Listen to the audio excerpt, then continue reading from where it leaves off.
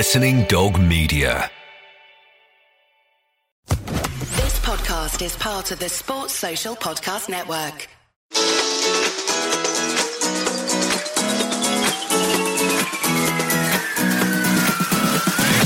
Hello and a merry welcome to the Offside Rule. Jingle bells, jingle bells. It's me, Christmas Cake Borsay, here to warm your baubles at this festive time. And I'm not alone. Oh no, because we have our very own duo of snow women. First up, the Dasher to my Dancer, the Blitzen to my Vixen. It's our old reindeer friend, Lindsay Hooper. That's brilliant. I love this intro. And the angel atop of our Offside Rule Christmas tree, here to bring us a sense of normality to everything and some celestial joy. We hope it's Vaishali Bhardwaj. Hello. Welcome back. Glad to be back. Listen, Vaishali, you were meant to be at Freddie Ljungberg's perhaps final presser. Yes, I was. For Arsenal today. I was, and it was postponed. It wasn't cancelled, it was postponed until tomorrow because obviously Mikel Arteta is likely to now take the helm. So, yeah. Did the club freely admit that? So, I mean, they didn't, but it's quite obvious that if you read between the lines what's going to happen next 24 hours. An hours or so. announcement is coming. Yeah, exactly. It is.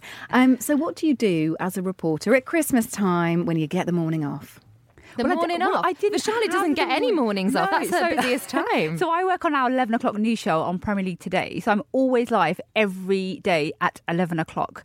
But I did finish early. So I did get the afternoon off. And so that was quite nice. And I was going to come here and do some Christmas shopping.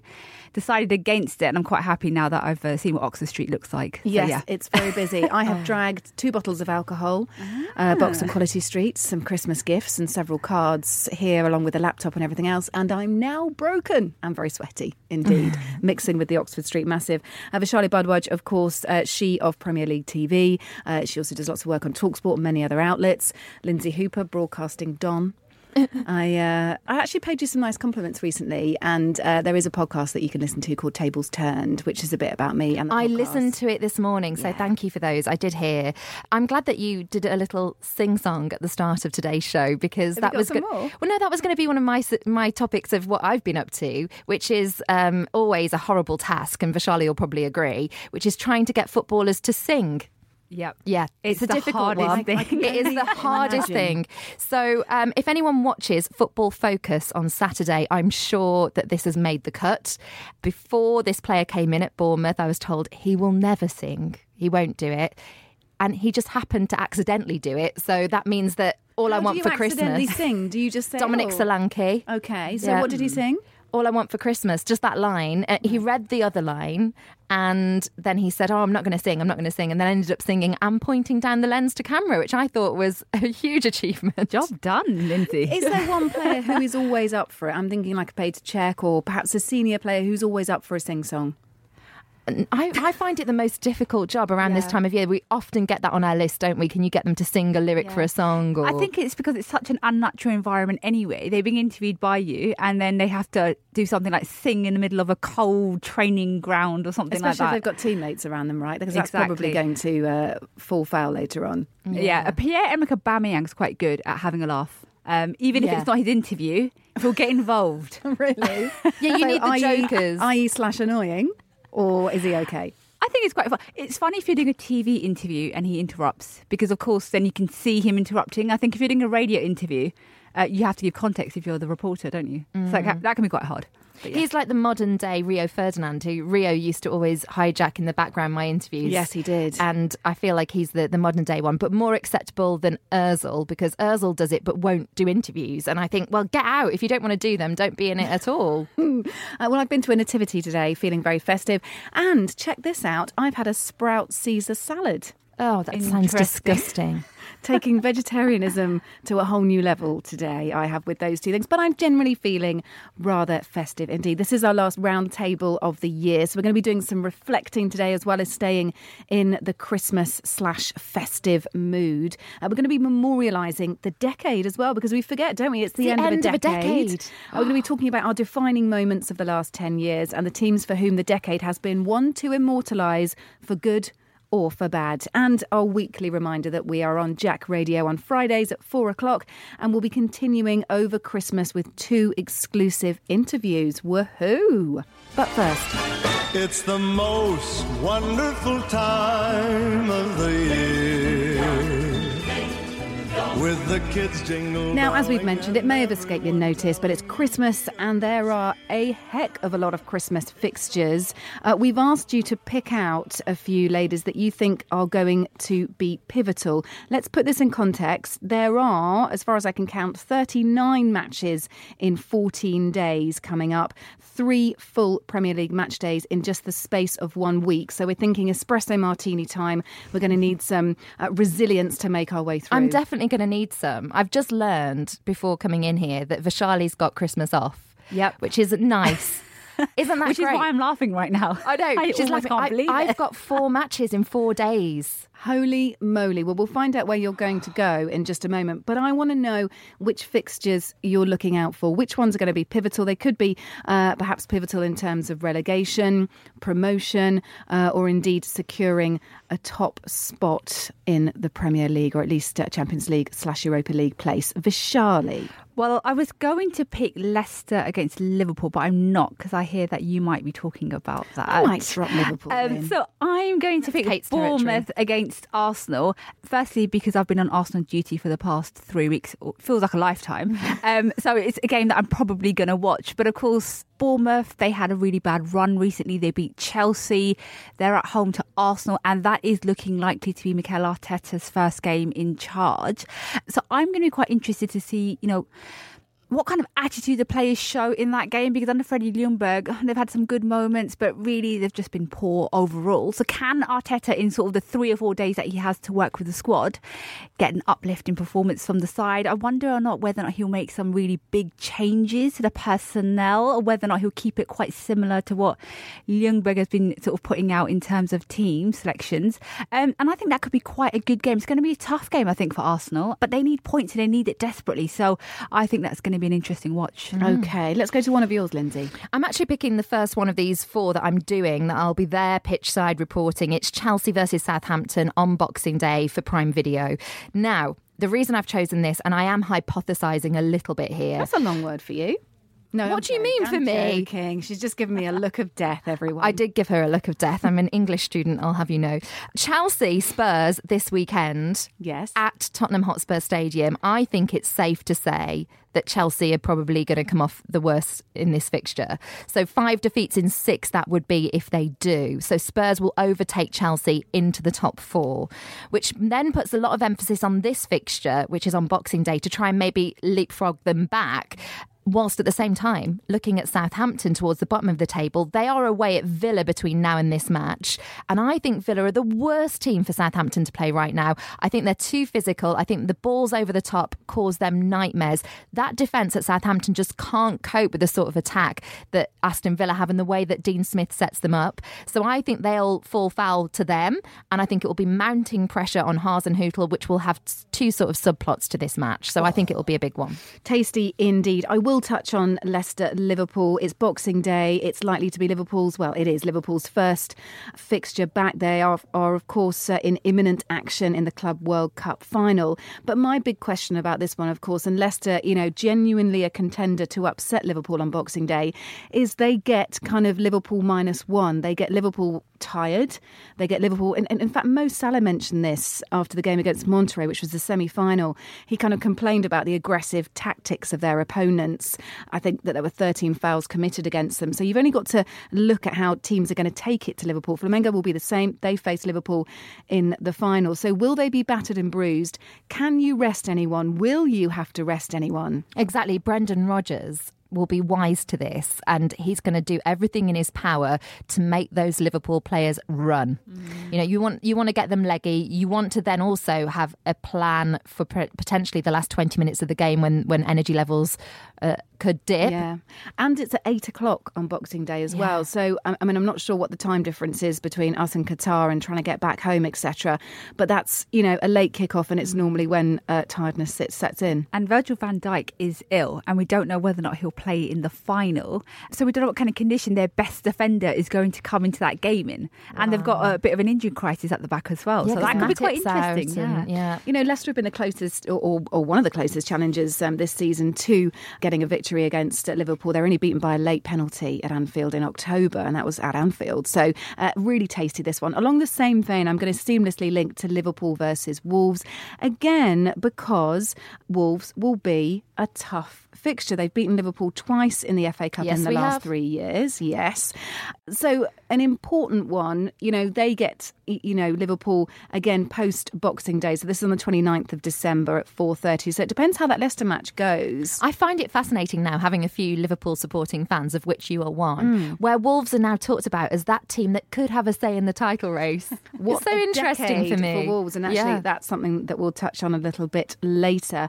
Lindsay, in fact, for Charlie, where are you going to go next in terms of a game to pick out? Well, I'm going to choose one that might not be the most attractive to watch on Boxing Day, but Crystal Palace against West Ham could be a good game, simply because West Ham are under so much pressure. I mean, Manu Pellegrini in particular. I know they just they beat Saints, didn't they?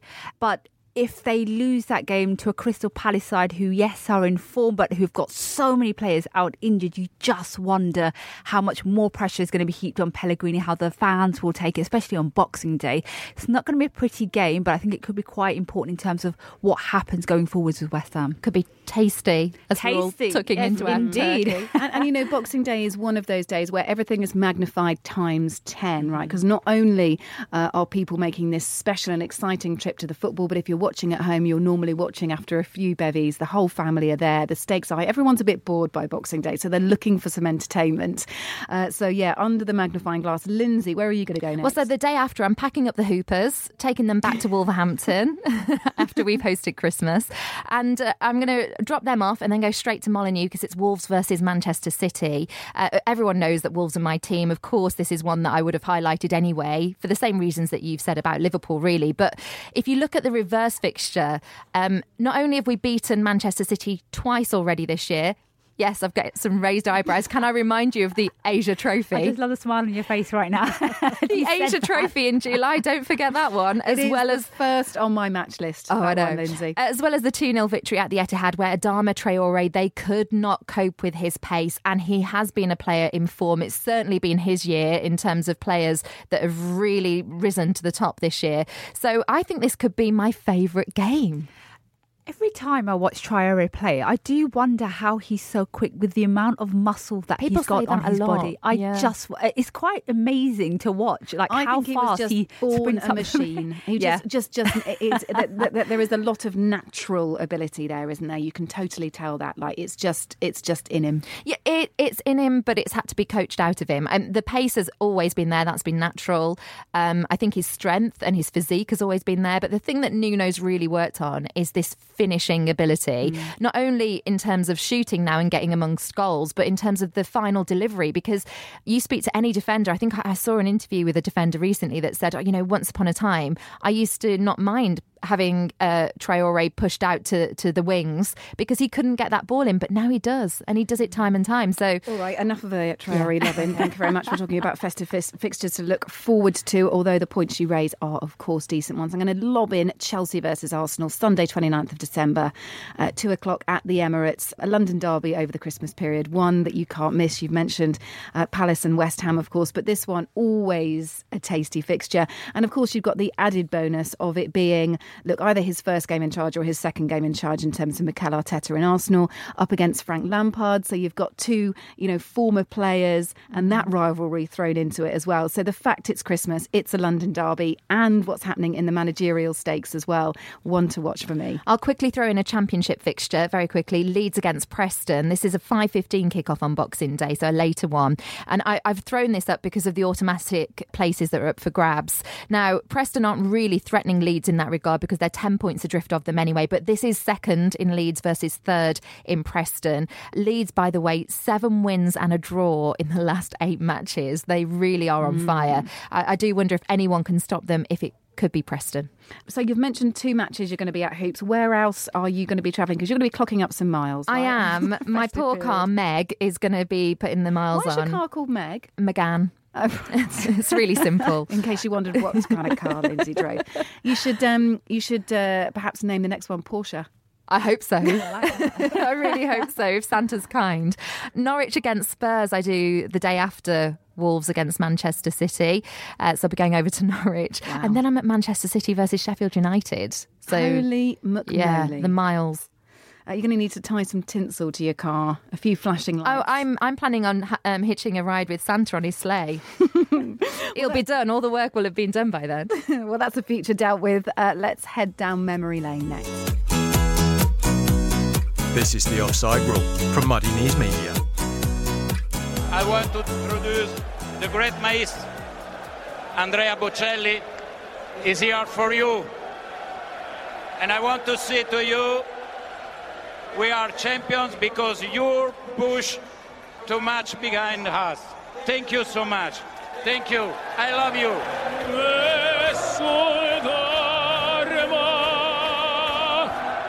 And he spotted that. Oh, they caught them! They caught Barcelona napping! Brilliant thinking by Alexander Arnold. Clinical finish from Divock Origi. Liverpool ahead. Liverpool 4, Barcelona 0, 4-3 on aggregate. And that was so cheeky and so effective. Maka looks confident. Saved by Pickford. A great big hand from England's goalkeeper has just given Eric Dyer the chance to send England through. And Dyer does it! England win a World Cup penalty shootout for the first time ever. Manchester City are still alive here. Balotelli, Aguero!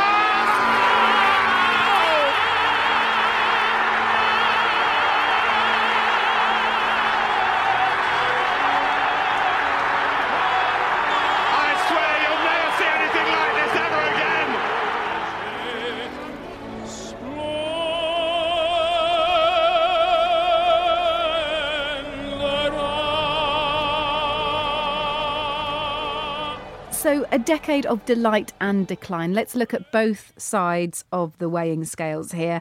It's the end of a decade. So let's celebrate some teams for whom the 2010s have been amazing and we've seen loads of progression.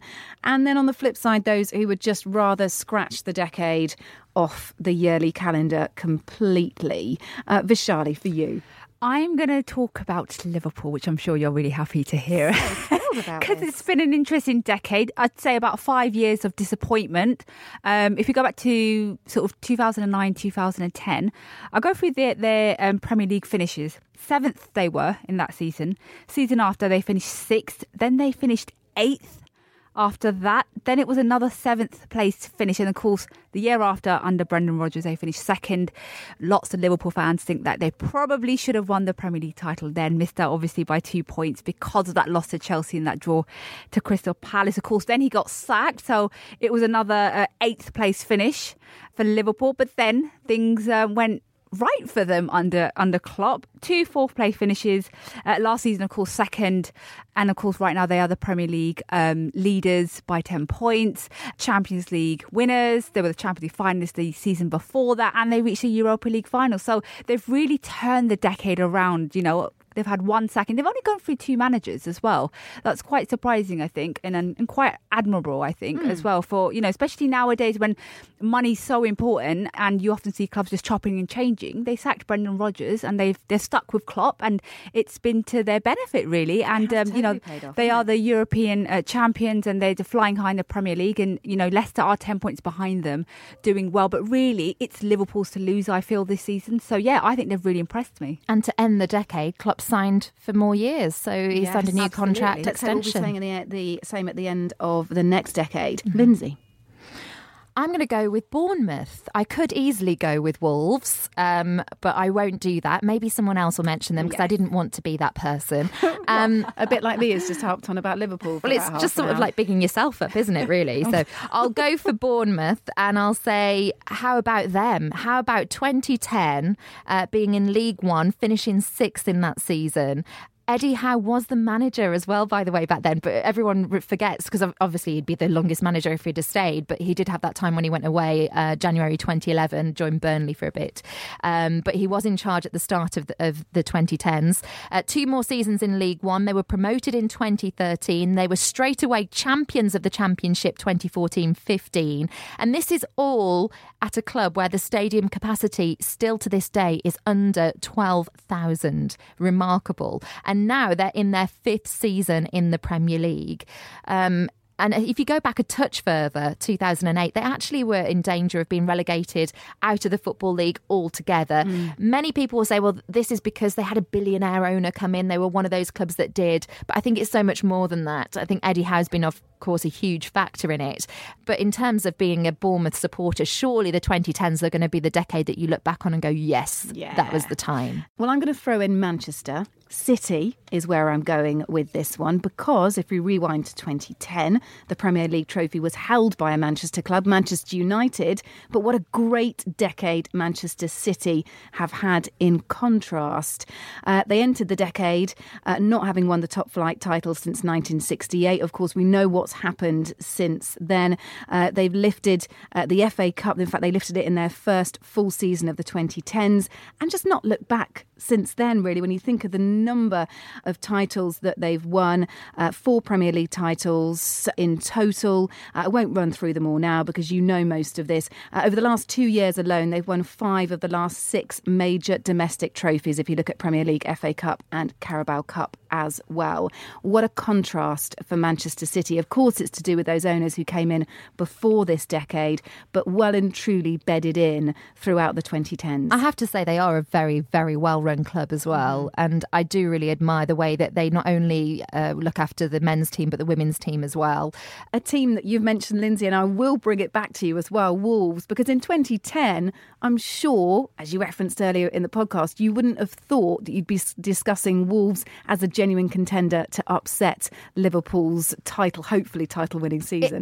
There was one word for this decade that I didn't think that I would hear. I actually thought that I would hear Premier League. I thought we'd be back in the Premier League. I thought that I'd hear top 10 finish. I honestly did. I never thought that I would hear the word Europe. I didn't think that I would hear Europe. And the fact that we're through to the knockout stages of the Europa League competition and still in the top half of the table. What about teams that haven't had such a good time this decade, Lindsay? There are plenty of teams that we could highlight, like Bolton Wanderers as an example. I'll mention them. There's lots, so many, but I know that we've just got to go with what originally comes to our mind. And I went straight away Blackburn, because the start of the decade, they were in the Premier League. And can you just remember a few of the players in the squad? I know I'm putting you on the spot, but if I was to start you off with, they had Paul Robinson in goal, they had David Dunn, El Hadj Diouf in the squad.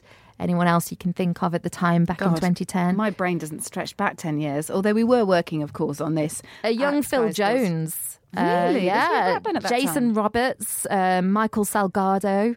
This is a team that people would be able to just name from that time. And then they got relegated in 2012. They spent 5 seasons in the Championship and seemed to sort of be destined to be round there for some time. And this is around the whole chicken owner, the kind of Venky's ownership as well, isn't it? Yes, there's a lot that was going on. Yes, a lot going on. And then they went down to League One, which not many people thought would come at all. It really felt like Blackburn were the team that at some point would return to the Premier League. And I guess that brings us right to present day, because we're still waiting for that. And this season, as we record this, they are in the top 10. They're probably going for a playoff place at best this season in the Championship. But when are they going to return? I'm going to mention the only team that's dropped out of the EFL since 1992, Bury, of course. Yeah. Such a sad loss, and a fairly recent one as well, but the only team this decade to have dropped out of the English Football League. Quick bit of joy for them, Maidstone United. I wanted to highlight them. I read a lovely piece on them. Recently, I think it was, and just about how they fell out of the Football League system, went into non-league, crashed out, but basically rebuilt again, and times are looking good for a side like Maidstone United. But there are plenty of teams in a similar way, I guess, Chester, Darlington, who've all had their financial issues and their troubles, but have re-emerged over the last 10 years. So some hope there for Bury. And Vishali, a quick one from you. Well, it's going to be Portsmouth, I think. Yeah, it is quite sad. I mean, I was talking to a girl who is a big Pompey fan, and she said, it hasn't been good for her last couple of years. What is it? 3 relegations? 3 relegations and a promotion. Let's not take that away from them. But they're currently in League One. Yeah, and that's why when they played Southampton recently, they were just really really enjoying that big derby feeling and just a feeling of sort of playing a Premier League side, a rival, and having those kind of good days back again where, you feel like, this is a big game, something to play for, because I haven't had too many of those sort of great day, sort of derby day feelings for a long time. So, I think I'd say them. They've had such a troubled history, haven't they, Portsmouth? It would be really nice if in 10 years' time, if we're still here, looking every bit as glamorous, ladies, that we were talking about a Portsmouth resurgence. You talked about teams that have folded like Bury, and Macclesfield are another team that are in trouble at the moment. We'll wait and see what happens with them. But teams that have also been created in the last decade, importantly, quick.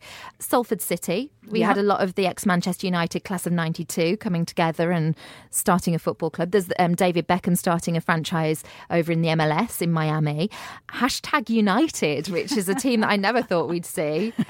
If you don't know about #United, we haven't got time to go into that right now, but you can go online. It is a tale of our times. Yes, it is a tale of our times. But the best one and the biggest has to be Manchester United women starting a team. That's very true indeed, yes. And indeed the emergence of a lot of fresh and the re-establishing of teams beyond the top 2 flights in the women's game. Well, we've done the clubs who've had a decade to remember or forget. Now it's time for our stories.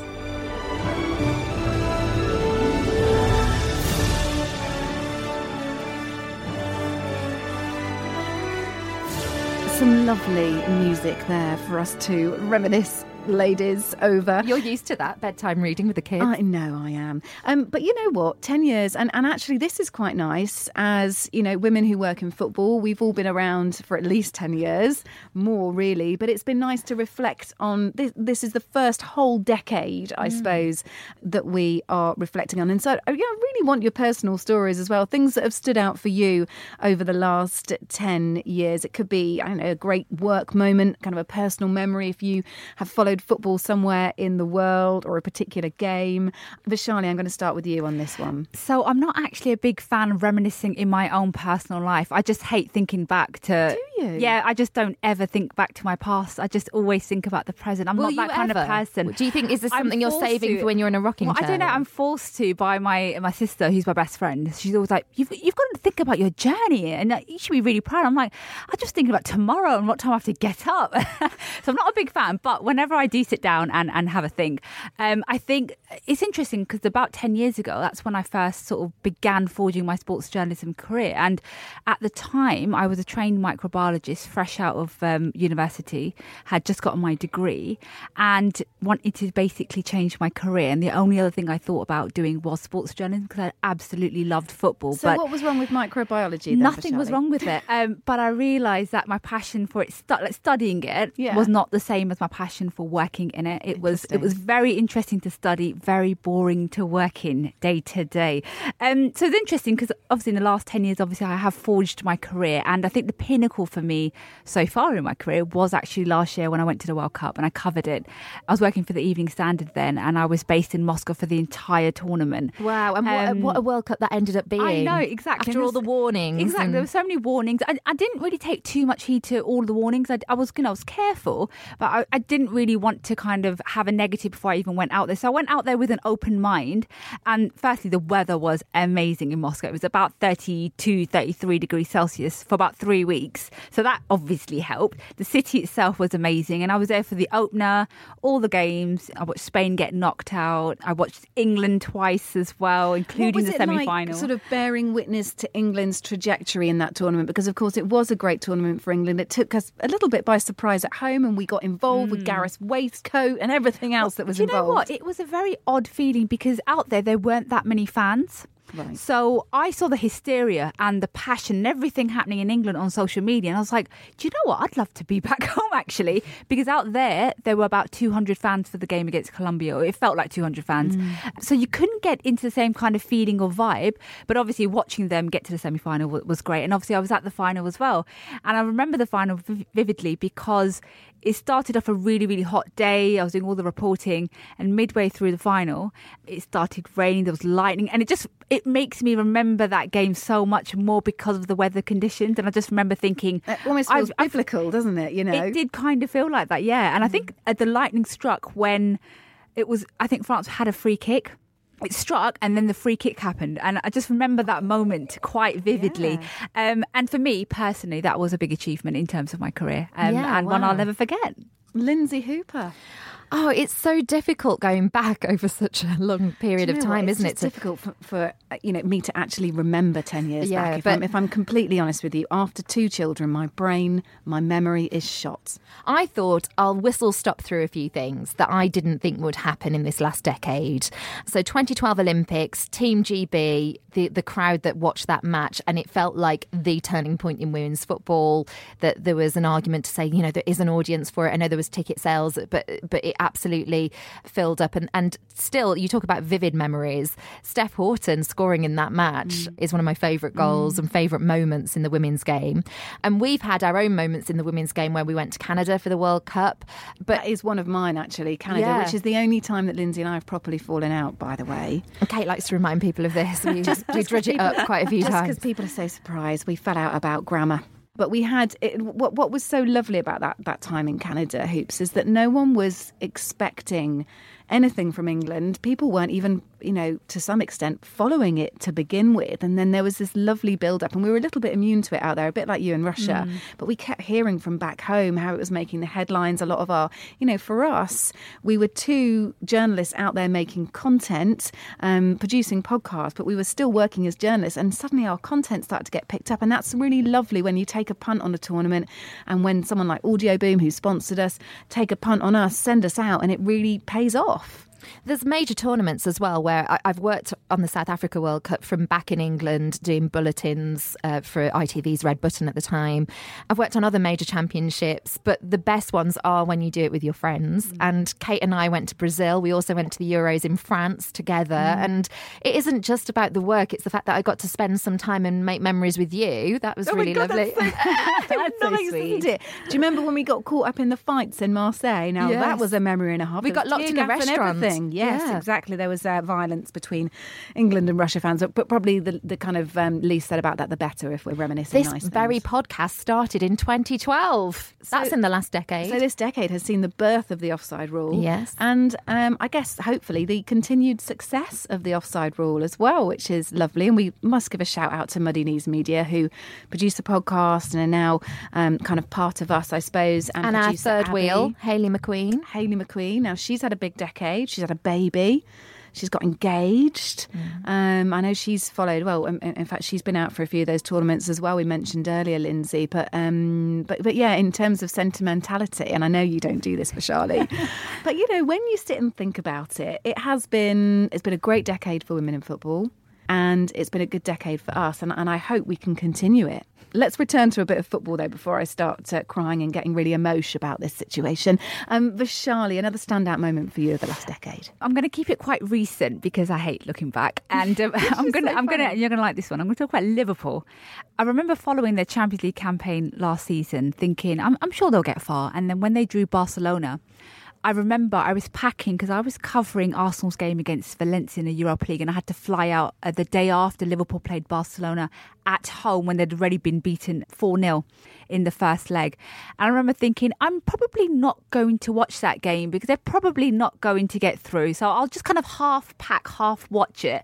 Watched the first goal, went to pack, missed 2 goals, came back and thought, they can't do this, can they? And I just remember the shock and the kind of delight on my face when Trent Alexander-Arnold delivered that corner. And I just almost couldn't believe it, but I could believe it. And from that moment on, I just knew they were going to win the Champions League. And I'll never forget it, I think, just because of all of my friends who are Liverpool fans, you know, sort of the amount of joy it brung them, obviously off the back of not having won it for so long, not having won a major trophy as well in so long as well. And I'll always remember that game against Barcelona, the second leg, that corner in particular. I'm sure all Liverpool fans will remember that. And just a feeling with all my friends, obviously in Madrid, when they won the final as well. The final wasn't as good.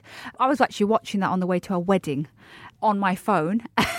So it wasn't as memorable, but I think the semi-final really stands out for me. We almost need you not to be kind of watching for Yeah. Liverpool to have success. Well, I'm going to go back to 2012. It's impossible to talk about the decade and not talk about this. Manchester City are still alive here. Balotelli, Aguero!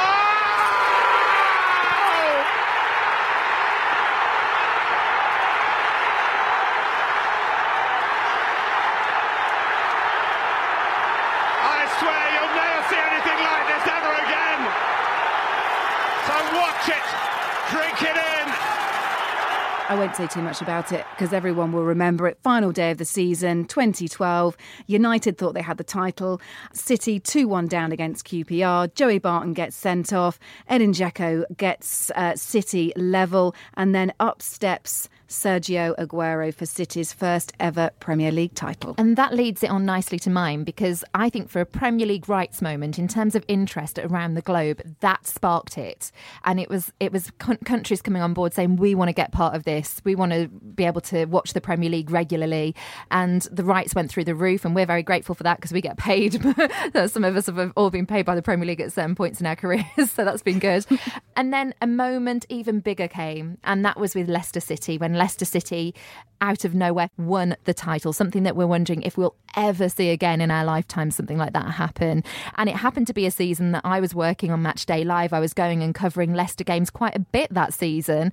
And I remember just even pre-match, they'd introduced the clackers, which I didn't think I'd be a fan of, actually, because I hated the vuvuzela in South Africa. And I thought, anything that creates that sort of noise. So my first experience of that, I thought, wow, this does really create an electric atmosphere. And I'd been there when Kasabian had performed pre-match. I'd been there for a helicopter landing and giving the match ball for kickoff. They did some spectacular things at the King Power. And I really got caught up in it. And I thought, I remember probably, I think, 3/4 of the way through, because I don't want to say it was early doors because nobody saw what happened come, but I just remember thinking this is something special. Yeah. This is something really special. And when Jamie Vardy had those 11 goals in a row in 11 games in a row, wow, you know, what a moment for him. The documentary, as we've covered on previous podcasts, never did come out. No, but it should have done. The Jamie Vardy documentary, a sad loss to filmmaking, that one.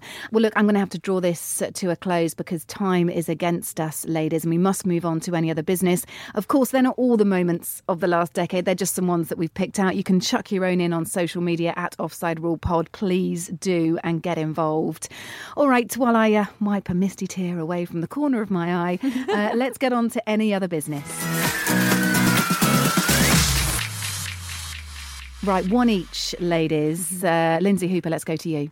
Ronaldo. I'm going to say about headers because it's quite topical this week for any other business. He scored this amazing header where he's elevated, I think, over 2 metres in the air. This is a man that has scored 18% of his goals as headers. And I don't think until this last week it's really been highlighted enough just how good he is at it. If you were to pick any footballer to score you a goal with a header, Ronaldo has to be it, surely. I'm going to chip in with the ideal escape for Arsenal fans due to slightly patchy form and before Mikel Arteta arrives. Betting app Wager are offering a pair of Gooners a trip 5,000 miles away to St George's Cay in Belize. What's the important thing about this island? Well, not only has it no roads, cars or grocery store, but there's no internet on this island. If you're looking for the ultimate getaway as a beleaguered Arsenal fan, this is for you. You wouldn't cope. I no, it isn't for me. Vishali. My one is something that I'm sure Liverpool fans will definitely have noticed, but maybe not other fans. Liverpool doing a bit of transfer business really, really early before the window's even opened. They've agreed a deal to sign Red Bull Salzburg winger Mina Mino for just £7.25 million, which was his release clause, which I just think is incredible value for money. And getting their transfer business done early as well shows a really good sort of kind of preparation for the upcoming window. Are you sure you're not a Liverpool fan? Am I doing a podcast with two Liverpool fans? It does feel like a Liverpool My podcast. mouth is closed. For that, I don't apologise. We hope you've enjoyed the show. We're nearly done. Let's just say some quick thank yous, though, and to make you aware that we're on Jet Radio at 4:00 on Fridays. Over the next 2 weeks, we're going to be releasing 2 exclusives with Jill Scott and Willie Caballero. So we're not leaving you alone this Christmas. Those will be on the Fridays between Christmas and New Year. We're on the socials too, at Offside Rule Pod, and our website. Keep up to date with all the content, and we'll be doing Best of the Year and Best of the Decade on there as well, offsiderulepodcast.com. Lindsay, who do we need to say thank you to? We need to say thank you to everyone that's come in this studio and filled the shoes of Hayley McQueen, because Hayley's been on maternity leave and she hasn't been able to be part of the podcast as much this season. So it's people like Vishali that we've got to thank. So Vishali, thank you. Mina Rizuki, Faye Carruthers, Robin Cowan, Bianca Westwood, Emma Saunders, Vicky Sparks, Sarah Shepherd, Ali Bender. I really hope I haven't missed any. There's loads. So thank you to everyone for stepping in for Hayley McQueen. We hope that she'll be back at some point in the new year. My thanks to you, Lindsay Hooper, my ever-present Oh, no, I've friend. got a tear in my glass. And producer Abby as well. We must say thank you to producer Abby, who delights in nothing more than barking orders down my earphones, especially when Lindsay can't hear them. And I can sense them though. I turn round. Winding up hand, as in, ladies, you're talking too much. How Which is does what she we're bear doing it? now. She's doing it right now to me. So it's time to say goodbye. Don't forget those exclusives, and your round table will be back in the new year. Happy Christmas. Merry Christmas. The Offside Rule is a Muddy Knees Media production. For sales and advertising, email sales@muddykneesmedia.com.